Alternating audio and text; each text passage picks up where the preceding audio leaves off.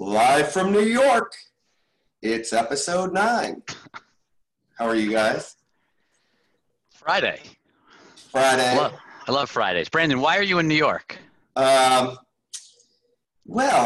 that's an interesting question. I basically had so many things to do that I've put off for so many months, including getting my torn MCL looked at for the first time since I did that job.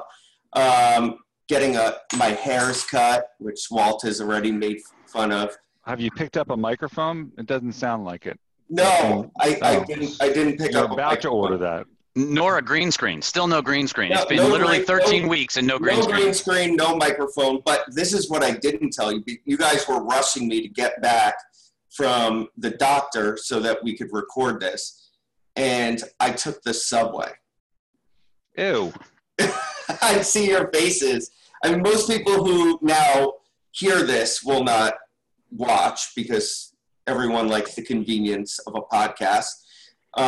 But it was actually pretty good.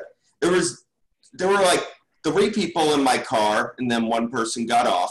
Everyone had a mask. Everyone had a mask. It was clean. And I'll tell you why I took the subway. I walked there, but the reason I took the subway over an Uber is because you don't have to touch anything to go on the subway. You just pull your card out, you swipe the card, go in. You don't have to touch a door, anything. You just kind of stand there with your mask, and then you get off. I guess you have better balance than most people. Even with the bum knee, what can I say? So I haven't looked at the numbers in terms of what it costs to run public transit, but I'm guessing that ridership of 3 people per car probably might not work in the long term. I think ridership is still down. I don't know, probably like 85%. There's like nobody when there. You have mass transit actually working like mass transit is.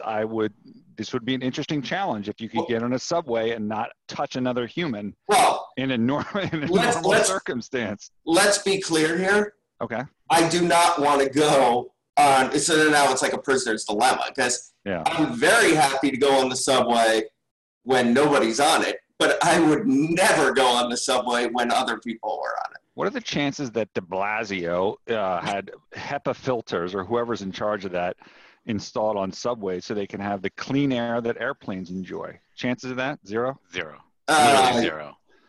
We're not going to get political, but I think all of us dislike certain public officials.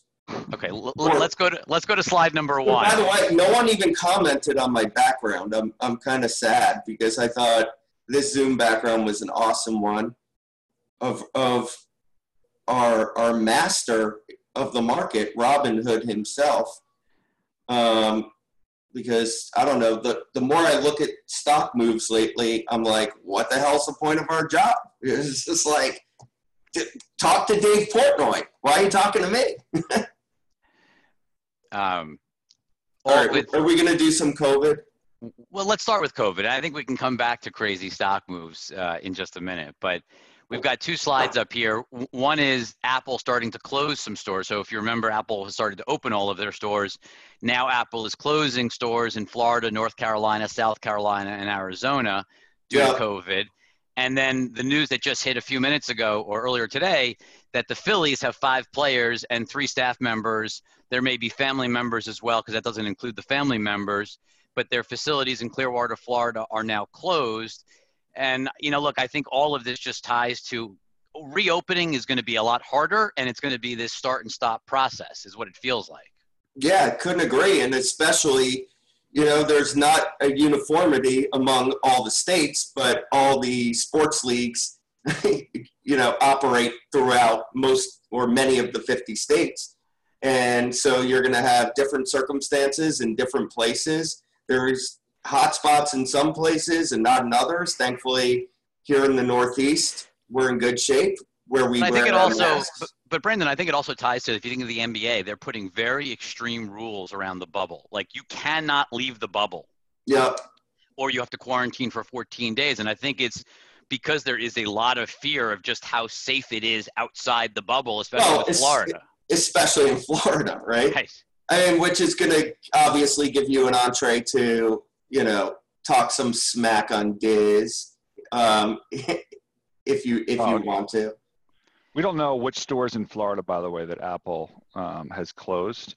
Of course, Apple PR, IR was not helpful at all, asking for providing a list in terms of which stores were reclosed. But Joe checked, and he still saw that stores in Orlando seem to be open. If you can rely on that, right? I don't know. Right. We may show up tomorrow and the website gets updated. I don't know. Maybe they'll give us some additional info, but doubtful.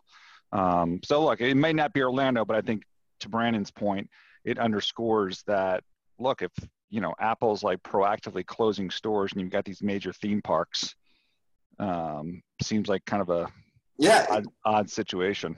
Theme parks, return of sports, even with all the measures that are being taken, it's still a tough time. I mean, we've all tried to move on to other issues. I think Apple's been pretty good at demonstrating leadership, at being pretty consistent in their message, staying at the company, as for one example. During this process, Rich, that was an opening for you to chime in on your favorite topic. So look, I mean, I think they've been a leader, which is why the markets have been impacted today. I mean, the market was up, and then Apple's almost like more of a leader than what some other people talk about in terms of where we are with COVID. Right, but I think for me, the key takeaway is Apple can make a lot of money even if their stores are closed. Apple can basically run their entire business. It may not be as good. People do like going to stores. I love going into Apple stores. Who doesn't? But the reality is theme parks don't have that luxury, right? Like if theme parks are closed, they generate no revenue and have huge fixed costs. And I think my guess is that's why, you continue to see Universal Studios open, Legoland open, even without even requiring masks. And I think the big question mark is going to be, does Disney World open? Can I just reemphasize that masks are horrible? Because I spent yesterday in Philly. No, I'm serious. Helping my mom. So my point is, look, they're necessary, certainly with these theme parks and movie theaters and whatever it is.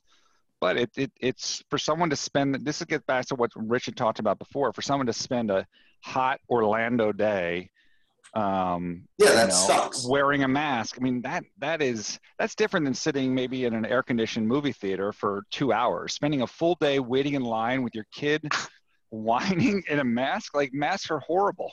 They're horrible to wear. Not to mention the experience is going to be degraded beyond the mask because of all of the social distancing requirements. Like, it's just vacations that require you to be in group settings like that. It sounds very hard to believe that pre-vaccine that you can rebound to anywhere near reasonable levels. Like, I think that's where the market is there's a total disconnect. Like, everyone just thinks it snaps right back. And I think there's just a serious disconnect there. Yeah, well, there's a lot of disconnects in the market right now. It looks like we're staying on COVID. Go ahead. Well, we are just briefly, just because I think there's this topic of Hollywood reopen this week. That's one of the big things. Over the last week, you've been allowed to resume production in Hollywood. And Bold and Beautiful, a CBS soap opera, they started, got a day into production, and then stopped because they needed to put in more extensive testing protocols. Was that disappointing to you, Rich? Were you looking to see what happened with the latest drama on the Bold and the Beautiful? I actually think my wife is a soap opera fan, so she might actually care. I personally don't. But it was yes, there is this it is going to be much more complicated to restart. I mean, I think if soap operas are already struggling, like imagine doing a Marvel film or a DC Comics film, like it's going to be really hard. But then what just made me laugh, Walt, is that for intimacy scenes, a topic we've talked about on the podcast before, for intimacy scenes in the soap opera, intimacy scenes, sorry. Isn't it okay? It's okay to say it's a sex scene, Rich, I think. Okay, no? Fine. Well, because it's not really, because it's broadcast TV, so it's not really sex, Walt. But for those who are listening to this, I have my hand over my face. No, but seriously. So they're using, on the Bold and the Beautiful, they're going to use actual spouses as body doubles for the actors because they don't want to put actors in close proximity in those intimacy scenes. And so they're having your real life spouse as a stand-in. And I just... But hold on for a second. Stop saying intimacy. What if the spouse is a completely different sex than the person that's in the intimacy scene, let alone, looks different? I mean, what the... This is evolving quickly. I have no idea. I think that they could probably do some AR, like a filter, like a Snap filter. Maybe they should engage with Snap on this one. Brother. Okay. All you need to know for everyone listening is just Hollywood restarting is going to be really hard. That is the major thesis takeaway. We got it, Rich. On to the next. Intimacy. Stop it. Okay, what do we got? Spotify? Are we doing this? I don't know. Yeah, there we are. I don't know what happened. Let me get out of the way. Brandon, you want to start this? No, I mean, look, we've been very positive on Spotify. Brandon, can I interrupt for a second? Read the tweets that we're talking about, because we have a podcast now, remember. The Lightshed podcast. Okay. This one from Business Insider. Spotify surges nearly 15% to an all-time high after signing Kim Kardashian West for an exclusive podcast. Okay. Yep. Second one, Spotify News. Spotify is entering into a new multi-year partnership with Warner Brothers and DC Comics to produce and distribute an exclusive original slate of narrative scripted podcasts about superheroes and supervillains. That's cool. Yeah, it's cool. I think the latter one is a little cooler than the former. Nothing against Kim K, but I honestly, from my understanding about it, I don't think this is that big of a deal, this particular podcast. I don't even think the dollars were probably all that big. But the theme here is, yes, Spotify is pushing hard into, notice I didn't say leaning, Walt. Now I did, I guess. Yeah. Pushing hard into podcasting and what I call non-music content, and investors love it. It's driving the stock. Wait, investors or the Robinhood team? I don't even know at this point, because like the way this stock is moving, and again, we've been very bullish on it, and we think there's a good opportunity, is a little beyond what we would normally think is normal, even if you start to look out several years. Look, I think the story, my guess is, at this point, is are you reaching escape velocity the way Netflix did a couple of years ago, where it just gapped up? And I think because so much of the story around Spotify was competition, was Apple going to kill them? Was Amazon Music going to kill them? Was YouTube Music? And I think as you just see this cadence of announcements, I think there's a feeling among investors that there is no number two, that it's going to be Spotify up here and then everybody else, much like the video world has stratified.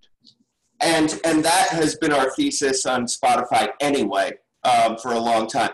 That being said, let's see what happens in terms of, streaming wars, right? And bids for content. And let's see if Apple can get their shit together at all. If Amazon wants to make a move, even in the US, what does Siri Pandora do? Right? Well, and remember, Spotify is not a company that has been blowing away numbers. I mean, so this is not like numbers haven't changed. This is a massive multiple. I mean, I think we interviewed Daniel Ek on Lightshed Live, I think 6 weeks ago, and the stock is up now 60% from those levels. Yeah, on a couple of podcast announcements. Maybe this can be Dish Wireless's new content partner, because you got AT&T has their own HBO Max, and Verizon's got Disney Plus, and of course T-Mobile's got Netflix. So Spotify is probably the next big media type platform to partner with in terms of rolling it in for free for a subscription. Well, and it's funny, Walt, music was one of the early things that people partner with. What was it? Nokia Comes with Music, I think was an early partnership. And no one's really done music since then, which has just been surprising. I mean, I guess Verizon did an Apple Music promotion for a while. Yeah. But we really haven't seen anyone partner with Spotify in terms of U.S. Wireless company. That would be an obvious next move. You want to know what's crazy? That whole Verizon Apple Music, I never even bothered to even try it for free. I just kept using Spotify. Because you're a Spotify user. But there's a lot of people out there that like they're in the ecosystem and they like the integration with Apple Music and blah, blah, blah. Yeah, I hear you. Well, let's talk T-Mobile. So Drew Fitzgerald has a tweet, but obviously this was big news for the week. This drama that existed between T-Mobile and Dish appears to be over. The tweet says T-Mobile will sell Boost to Dish on July 1st after all, per a new filing. Given how long the network prep works takes, this went right down to the wire. So, I mean, there's still a lot of debate about who was asking for what. I mean, the end of the day, it just seems like to us, and I wrote about this a lot, that Dish was making sure that the MVNO agreement was working properly, and there were some issues, and so the DOJ got involved, and now the thing's going to close on July 1st. So look, and then how soon can I get Dish service? Wireless service? Well, I mean, so for Boost, that'll happen pretty quickly, but they'll have their own postpaid service up within a month or two. The MVNO agreement will be finalized, I would assume, in the same time frame. There's still an outstanding issue that the DOJ has to rule on, which is the Spectrum deal, which could generate Dish hundreds of millions of dollars payable from T-Mobile. But look, the bigger issue here is this kind of opens it up for Dish, not only in terms of you being able to sign up for their service or maybe Dish signing up Spotify, but the bigger things, which are, looking for a strategic partner, whether that's Amazon, Google, someone big tech, raising the money that they need to build this network. And also just other things that are unrelated specifically to the wireless business, which is merging with DirecTV. I think, obviously the pay TV businesses continues to struggle in the second quarter. I think you wrote a little bit about this this week, Rich, in terms of sub losses. There's a lot of synergies available to these two companies. It makes a ton of sense. Obviously, we've had a lot of discussions in DC. We think it's a doable transaction, but now the kind of Dish is past this big effort of getting all the things done with T-Mobile. A lot of those other things, I think they have more time to put front and center on their plate. I mean, the industry is going to lose 2.5 million plus subscribers. I mean, I remember when Brandon and I used to go, oh my God, they lost 1 million for the industry. And that was an unbelievable number. And then they lost 2 million in Q1 this year. And we were oh my God. Now we're talking about going up 2.5, and look, 2.5 maybe. So what do you think the DirecTV number is going to be? Because I mean, I think people are kind of circling around a 1.2, 1.3 number. I think there was some concern it would be higher. I mean, it's more than 1.3. That's a pretty big fucking number for Q2. Even if it's 1.2 to 1.3, it's still a meaningful acceleration from Q1. And you look at the fact that what used to happen is if someone lost a lot of subs, they got picked up somewhere else. These are just subscribers just leaving the ecosystem. And I think that's what's so surprising now. There's just Comcast is losing. I mean, literally, other than Charter, which is sort of talking about things getting better for reasons that we don't really understand, everyone else is talking about losing subs. So why isn't YouTube TV or some of these other services maybe they are, but it doesn't seem like they're not putting as much of a marketing. I have a friend who is doing the cord cutting. He's like, I'm trying to train my family over to YouTube TV. If there's a different experience on every television, which sometimes people just like to click it on. So that's a barrier. Shouldn't they be doing more to say, hey, look, this is how easy it is to flip over to us and cut your cord? 3 quick things. One, they lose money. They don't make any money on a subscriber right now. So the economics of a subscription. But it's still strategic, Rich. It's still obviously strategic, or it wouldn't be there. And it wouldn't be heavily marketed during major sporting events. Well, so that's the second piece, Brandon, right? Major sports are not there. And so this was a service that was tied to NBA finals, Super Bowl. So there are no sports. And so this was pitched as a sports service. Remember the Hulu ad? So they can't figure out how to pivot to what people are watching now and advertise. I know what number 3 is, Rich. What? No new intimacy scenes. Hold on. So when does Joe Rogan start? So maybe they should be a big advertiser for Joe Rogan. So if is he going to have ad load in there at all? Oh, for sure. Yeah, for sure. So get in there, baby. Look, I honestly think it is just a timing issue of they are still figuring out how big they want to be in this business, but it's very hard to go out and market a live TV service when the number one reason for live TV, the way they've built their entire image, is sports. So what My about guess is Sling? you'll I mean, start to see. What about Sling? There's been a management changeover at Dish. Like, is that? Well, let's why go to we the next seen- slide. That's Okay. a great preview for the next slide, Oh, wow. which is, this was news from last night that I didn't even know this was coming, but Yep. John Orand of Sports Business Journal tweeted out NFL Network and NFL Red Zone went dark on both Dish and Sling. And then there's confirmation of it in the Baltimore Sun as well. So basically this to me is Dish doesn't care about sports. And we've known that for a while. I mean, Charlie has pushed back on sports rights for years. Rich, What? just to stop you for a second, Charlie pushes back on everything. It's Fair. like my little joke with myself has always been, he'll just like cut everything and keep charging customers until they notice there's absolutely nothing left, and then they just fall off, and that's it. So how expensive is NFL Network? I mean, maybe this is him getting it to a profitability level. Then you crank up the marketing dollars and try and load as many non-sports type customers on there.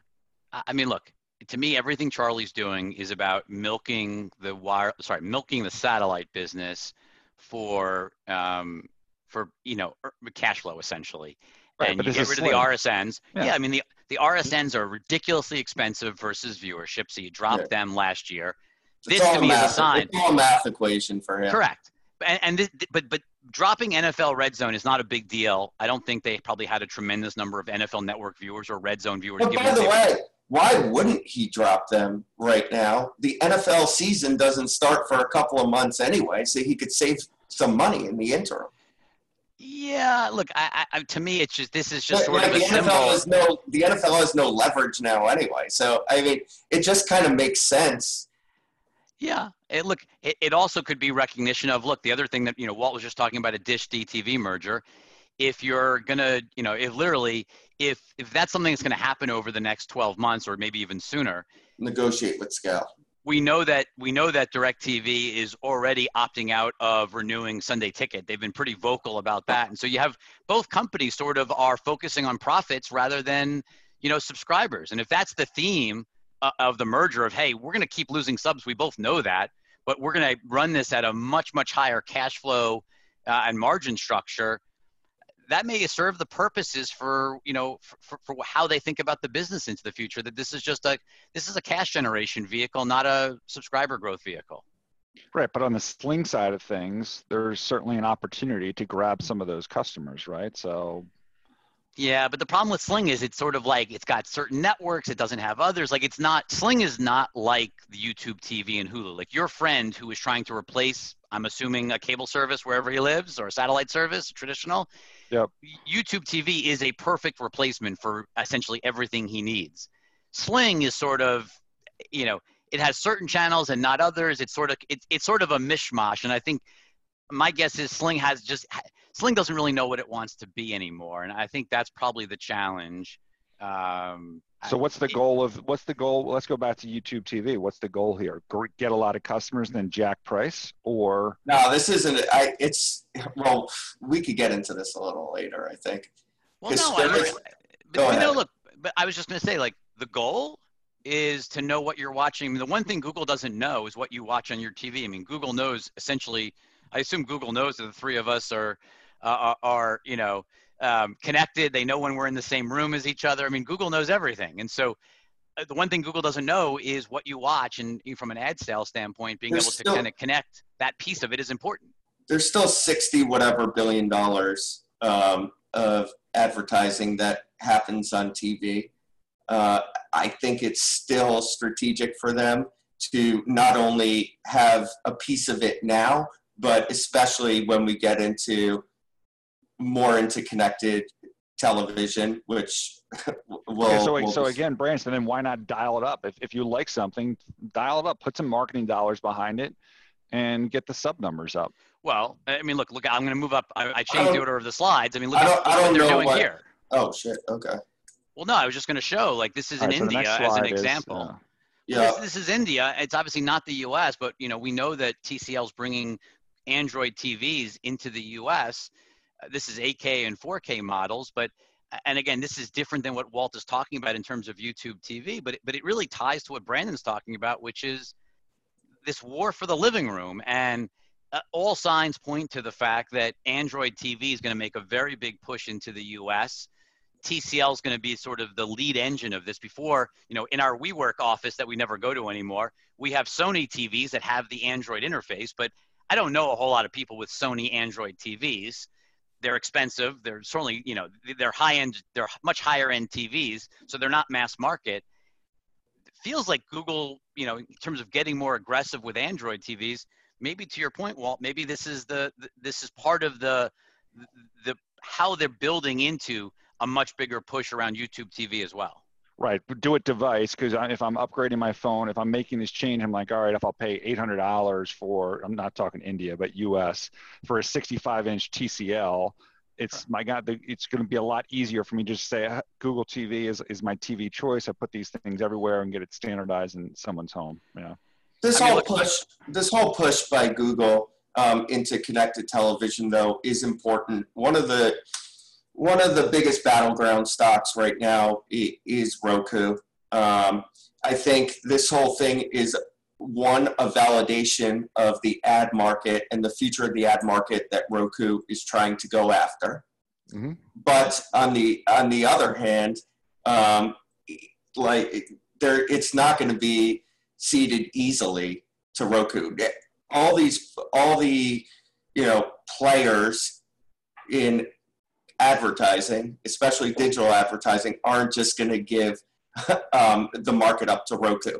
And I think you're seeing it now through the battle between Warner and Roku, and some of the reasons why HBO Max isn't on Roku. That whole battle has a subtext of what's going on with Xandr and some of the ways they want to monetize HBO. And then Google is positioning themselves, and we'll probably see more later, to attack that from another angle. I think voice is also a really important element of this, because if you think about the voice side of this, like I have a Google, now it's called a Nest Home Hub. Yeah. And all I do, literally, all I do is say, okay, Google, play YouTube TV, or play CNBC on YouTube TV.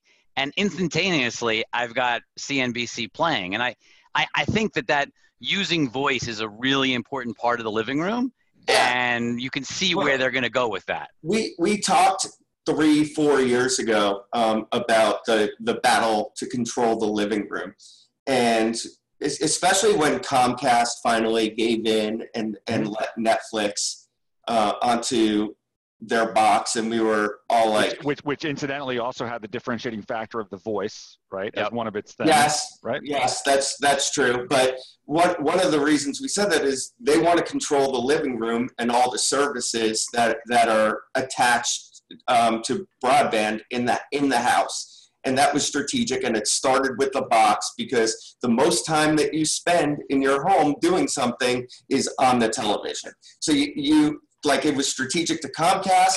We thought it might be strategic to Apple. I don't know what the fuck happened there. Maybe you could fill us in on that, Walt. And for Google, they have Nest, and they have YouTube, which is the most watched app on TVs. They may as well, go after all the connected TV ad dollars and try and control the whole home through Google Voice or. And by the way, meanwhile, that company that T-Mobile bought a couple years ago in Boston, run by God. They literally just wrote off the entire thing, or they are going to in the process of writing off the entire thing. That was pretty embarrassing. There was the same concept, right? Fight for the living room. I'm not sure. I mean, these X1 boxes are fine, but again, why not get Charter to use them, get Dish to use them, whoever it is? If you had a choice of an X1 box or, a third-party box, you're going to have a lot more flexibility in what you can do. I mean, even the X1 is not a truly open platform the way an Android box is going to be, or an Android TV is going to be. I mean, I think that's going to be the challenge. Is HBO Max on the X1 box yet? Not yet. Soon. Not yet. So soon. It's on my Apple TV. It is. It's on the Android TV Apple TV too, but not my Roku. Okay, let's talk TikTok. We've got The Information has a story that they hit or expected to hit 500 million of revenue this year. The article actually talks to 200 to 300 million of revenue last year. We had seen numbers that they were more in the 150 to 175 last year. It doesn't really matter. I think the key takeaway is usage is exploding. advertisers are beginning to embrace the platform. Everyone is thinking about their TikTok strategy, whereas, a year ago, nobody was thinking about a TikTok strategy. And this sort of ties to what we talked about last week on the show, which is like the content categories are expanding, ad dollars are following the eyeballs. And, if you think about where Twitter is today at 3 billion, Snapchat moving in on 2 billion, I think you've got a pretty rapid glide path to getting TikTok up to 2 to 3 billion of revenue as you think out over the next couple of years. It doesn't seem hard to imagine at all, given the usage. How come? What's their stance? Does Trump have a TikTok strategy? He does not. Because they're the only ones who haven't spoken about 230 yet. I don't think that there is any Trump account that I know of on it. I mean, some of the video, like the video he made yesterday, would be perfect for TikTok. There's no official Trump accounts, but there's a lot of pro-Trump content that's on there. I'm sure I can send that to you if you'd like. Let's talk about this, one of the more complicated issues of the week. Brandon, why don't you start off explaining kind of what's going on? Would you like me to read? I'll read this one, Brandon. Then okay, go ahead, please. I can't read all this text. The tweet says they claim, this is in reference, I guess I'll read the Axios text first. Match Group, the parent company of Tinder, OkCupid, Match, and all the other ones, issued a statement Tuesday criticizing Apple's 30% take on App Store purchases. And then the tweet above it says, quotes from it, they claim we're asking for a free ride when the reality is digital services are the only category that have to pay the App Store fees. The overwhelming majority of apps have never been subject to Apple's payment systems and fees, and that's just not right. That was a quote, I guess, from Match. And then there's this other TechCrunch article basically saying Schiller's talking about how the Hey app is unchanged and no rules changes are imminent. So basically they're not going to bend. Yeah, look, I think the question here is Apple's been pretty consistent, actually, that their policy is that apps like Netflix, so if all you're doing is watching videos or listening to music, meaning Spotify, or even something like the Kindle app, that you're allowed to not use in-app subscription and have subscription available on your website. Every other form of app, meaning if you're not a reading, watching, listening app, you have to, if you're going to sell off platform, you have to sell on platform. And that's been the rule. I have no idea why that rule is set, like why there are the exceptions that there are, but that's been the rule and it hasn't changed. And I think, the venting this week has been, why shouldn't email, which was what Hay's trying to build, why shouldn't email be part of this? And, Apple's response was email is not and has never been an exception included in this rule. I mean, it seems pretty clear cut. Why the exceptions are what they are, is a larger question. But, Walt, you've been pretty visible on Apple's push into subscriptions. I can't imagine they want to see subscription revenue or service revenue go down. I mean, look, it's a key component of leveraging the nearly billion users that are out there. And frankly, those users get it for free. And look, their argument is we've created this environment for you guys to get usage. There's other choices out there. Like they're not, in the US, maybe they're 50% share, but globally, when you consider Android and how expensive Apple phones are, their share is a lot less. So it's hard to argue that they control the market in terms of market share. Maybe in terms of revenue share, there's an argument that can be made there. But look, if they create value, they want to get paid for the value that they're creating. And that's going to be their argument. Now, I doubt they're going to change it, to your point, Rich, because why? Services revenue is what's driving the multiple of the stock higher. And that's been the pitch on this thing. And look, we also know that on subscriptions, at least, this is versus transactions, we know that subscriptions in year one are generally 30%, and then it drops down to 15% in year two. And so the quote unquote App Store tax does decrease for customers that, have longer lifetime. So what kind of verbiage is that? It's called a revenue share. Revenue share. Rich, now the real question is, like, what's to stop Apple from going back to your friends at Netflix and saying it's time for you to pay the piper and 30%. All your customers are benefiting from this great experience that we create on our iPads and now these very large iPhones that we have. It's time you start paying 30% if you want them to use it on our products.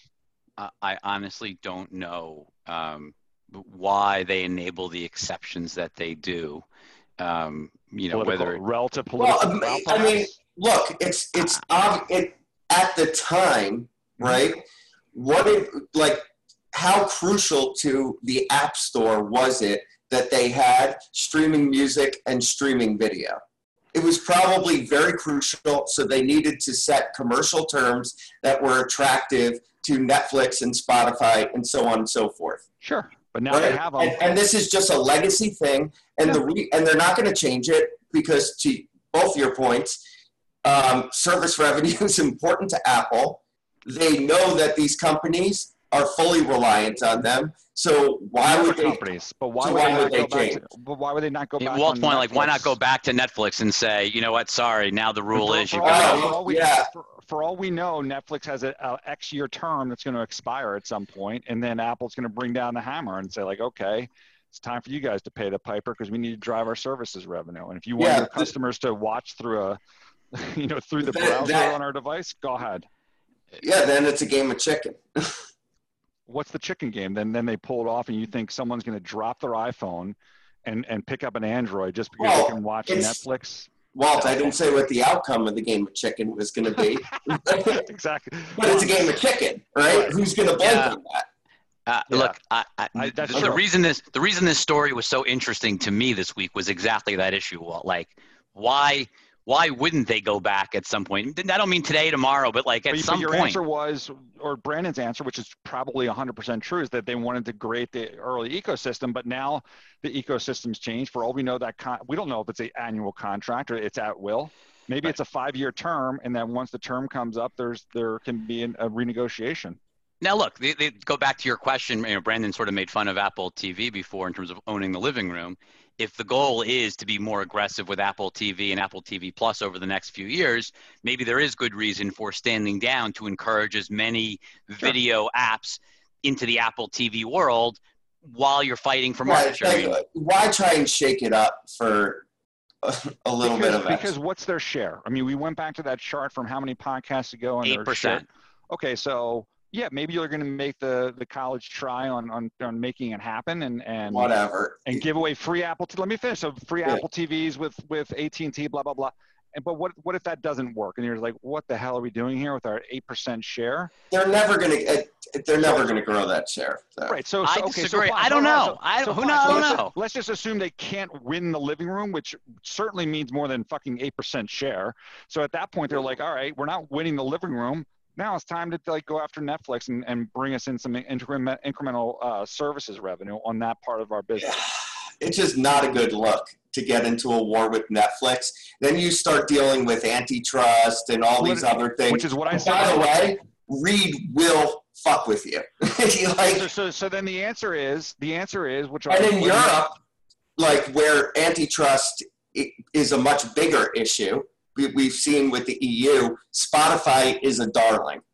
So do you want to fuck with Spotify in Europe? I just like, I don't think it's worth it. But go on, sorry. No, you're right. So the issue then becomes one of political clout, right? It's not leverage. Where I guess that's part of your. Well, that is leverage. It's a form of leverage. And that could depend on the next election and which companies have what type of leverage, depending on who's the president and who's in different administrations. Like all these things. It's also the EU, though. It's not.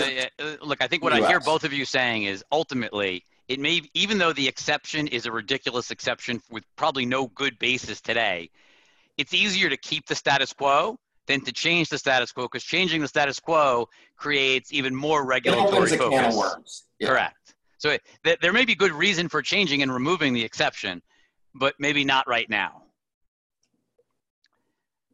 Brandon, video gaming. Video games. Okay, we have 2 tweets here. Both are ATVI related. The first one, Overwatch League faces several headwinds in its 3rd year, including sudden player retirements and reported drops in viewership. And the second one is a leak of Crash Bandicoot 4, which will be coming to PS4 and Xbox One. It doesn't sound like it'll be on Switch. Who cares? Whatever. The point here is as an analyst covering Activision, I could kind of care less about the esports element. You used to care about Overwatch. Like Overwatch used to be a big deal to you. No, I care about Overwatch the game, but I've been skeptical on the overall profitability of individual esports and the sustainability of individual esports over multiple years, especially when it comes to a game like Overwatch, which has had its own engagement and monetization issues.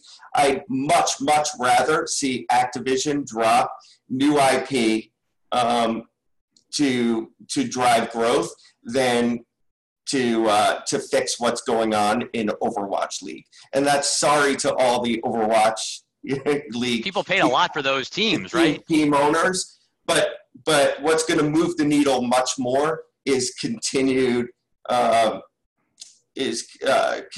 create good games that are creative and can leverage their built-in fan base at both Activision and at Blizzard. And with Crash Bandicoot here, they did the remaster for the first 3. It sold well over 10 million units on just the remaster, and there's obviously demand for a fourth one, and it's going to help earnings. That's it. Whereas Overwatch League, who knows? And your point is again in what Overwatch 2 looks like than in how OWL does. And when is Overwatch 2? Just remind us, likely. That, Rich, is a good question, because I think the prevailing belief is that, and our belief, what we had sort of gleaned was it would be sometime maybe in spring of 21.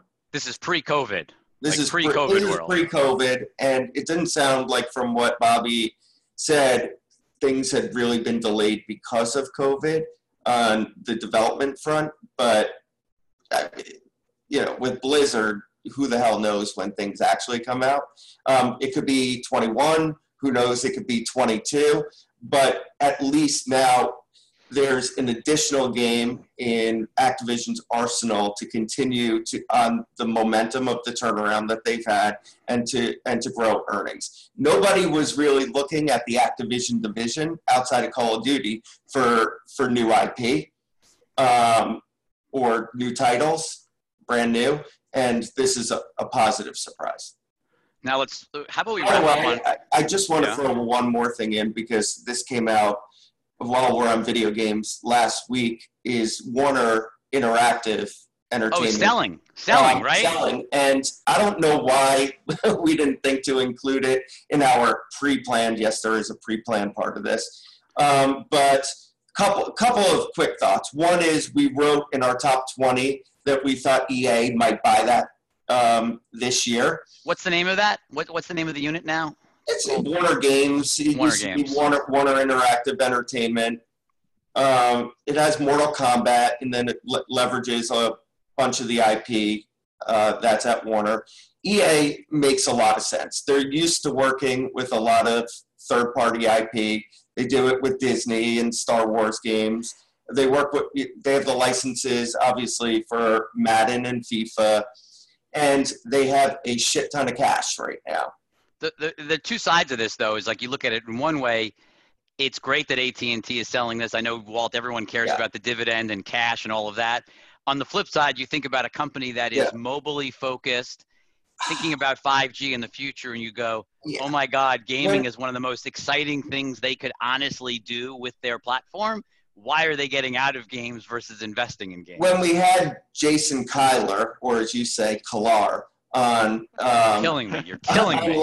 I'm killing you today. You're killing me. On Lightshed Live, what was it, 6-8 weeks ago, I personally got the feeling that he wasn't looking to get rid of the games unit, despite our inklings, shall I say, and beliefs before that. So maybe this is COVID driven, that the prices are going up tremendously because of engagement, and this is just the time to strike right now. Walt, dividend coverage, other things. I mean, I think it's less of an issue. There's, Fed activities that I think are helpful to companies like AT&T that have a lot of debt. So I don't think there's as much pressure, but look, if there's ways to monetize, to delever, there's other things that are out there that they'd like to deal with. I mean, the LATAM business, that, Brazil's clearly a disaster right now in terms of currency, so that's not going anywhere. We talked about DTV Dish before, so whatever. If you DTV right Dish price, is a much bigger deal than whatever X billion they get from this. Walt, if they got 5B for this, does that even move the needle for them? No, it doesn't. But you have a new CEO, and new CEOs have different priorities, right? So if the last CFO was building a very diversified, hodgepodge of things, and Stanky wants to take it a new direction, then that's clearly his prerogative. Right. Like if HBO Max is their focus, gaming may be a distraction. It may be that simple, even if it's a good business. And we can determine whether that was a good decision or bad decision, but that appears to be what the decision is going to be. But we talk clowns now. Walt, you do this one. I mean, this is just amazing. Well, first, the first tweet, I don't know if we have this. Oh yeah, we do. So there was I don't know what, and I apologize if someone's listening, but the TechCrunch or Verge or one of these had interviewed this CEO of AMC when, I'm just going to read the quote. This is from the CEO of AMC, I think. This is. We did not want to be drawn into a political controversy. This is his decision to say people it's mask optional before he flip-flopped. He said, we do not want to be drawn into a political controversy. We thought it might be counterproductive if we forced mask wearing, blah, blah, blah, blah, blah. When I go to an AMC feature, I will certainly be wearing a mask and leading by example. So he's saying, first of all, I don't know how masks are political, whatever. I think it's a health issue. I think it's a health issue, not a political issue. Well, health is not political. It's like you either. By the way, it's obviously it's a health issue, but it's become a political issue, right? No, okay. So he's identified it as political, which he did not have to do. He can just say it's a health issue. So he identifies it as political, and then he takes a side. Yeah, he effectively takes a side. Personally, he takes a side. And then he finishes off with saying he's going to be a leader by going to movies himself, wearing a mask, like after not being a leader at all in terms of the decision. And then 18 hours later, when they flip flop and say you have to wear a mask, saying like, oh, look how great we were because we quickly, took all these consultants and whatever it was. I mean, it's amazing. All about the Benjamins. There was pushback, and so he caved. At the end of the day, his original stance was, I don't want to, by the way, there's so many people in certain states and with certain political views. I just want to make that money. And then that's fine. That's fine to be that way, but carefully consider that before you make your decision so you don't look like a total whatever. In terms of like flip-flopping back and forth. And by the way, you can't have everyone before 3 p.m. mask required and like evening shows like mask not required, and then bring people to there's so many different iterations of how you can deal with this. This is not a complex issue. It is it's amazing to me how they screwed up that whole process. Look, they are so desperate to get movies back in theaters, and they are so worried about anybody going, oh my God, I'm not going to go if I have to wear a mask. And look, to your point before, it sounds better sitting in a movie theater with a mask on than sitting in Disney World on a 90-degree day outside with a mask on. But still, wearing a mask to a movie theater is probably not going to be comfortable for everyone. That's the health side of it. It's nice to see them reverse their stance. But I think this is just a symbol of this thing is so over-levered, and they're so worried about having enough people show up. Solutions. So again, everyone before the matinee or 5 p.m. required to wear. After that, sign off a waiver. Alabama is asking their players to sign a waiver. Our president's asking people to show up at a large rally to just sign a waiver and have no mask required, and then just split the difference between them. Well, I mean, Universal, they take your temperature. Legoland, they take your temperature. No temperature checks for movie theaters, and so. By the way, those temperature checks. Now that I went to the dentist this week and went to the doctor, so on and so forth. They're really fast. It's faster to take someone's temperature than it is to scan a ticket to go into the theater. And my takeaway from that, Brandon, and now that my kids are all full age, is like, why the hell didn't that pediatrician have that before? But going in, they say, waiting for the kids to take a temperature. Like, I mean, how much can that thing cost? Like, that's so much easier if they just took temperatures that way. And they tell you your temperature before you even like step up. They're like shooting you in the forehead. Where have these been for the last 5? So anyway, my last thing on the AMC also is like, I know you loved it. I knew you love it. I mean, it's there's so many people. It's a lot of this is about enforcement. Just say you have to wear a mask, and then don't enforce it if you're worried about people doing it. Like, I just don't understand. Yeah. No masks, no intimacy scenes. There's definitely going to be no intimacy in the theaters with masks. Okay, I think we're done. That was episode 9. Thank you all. Have a good weekend. Bye.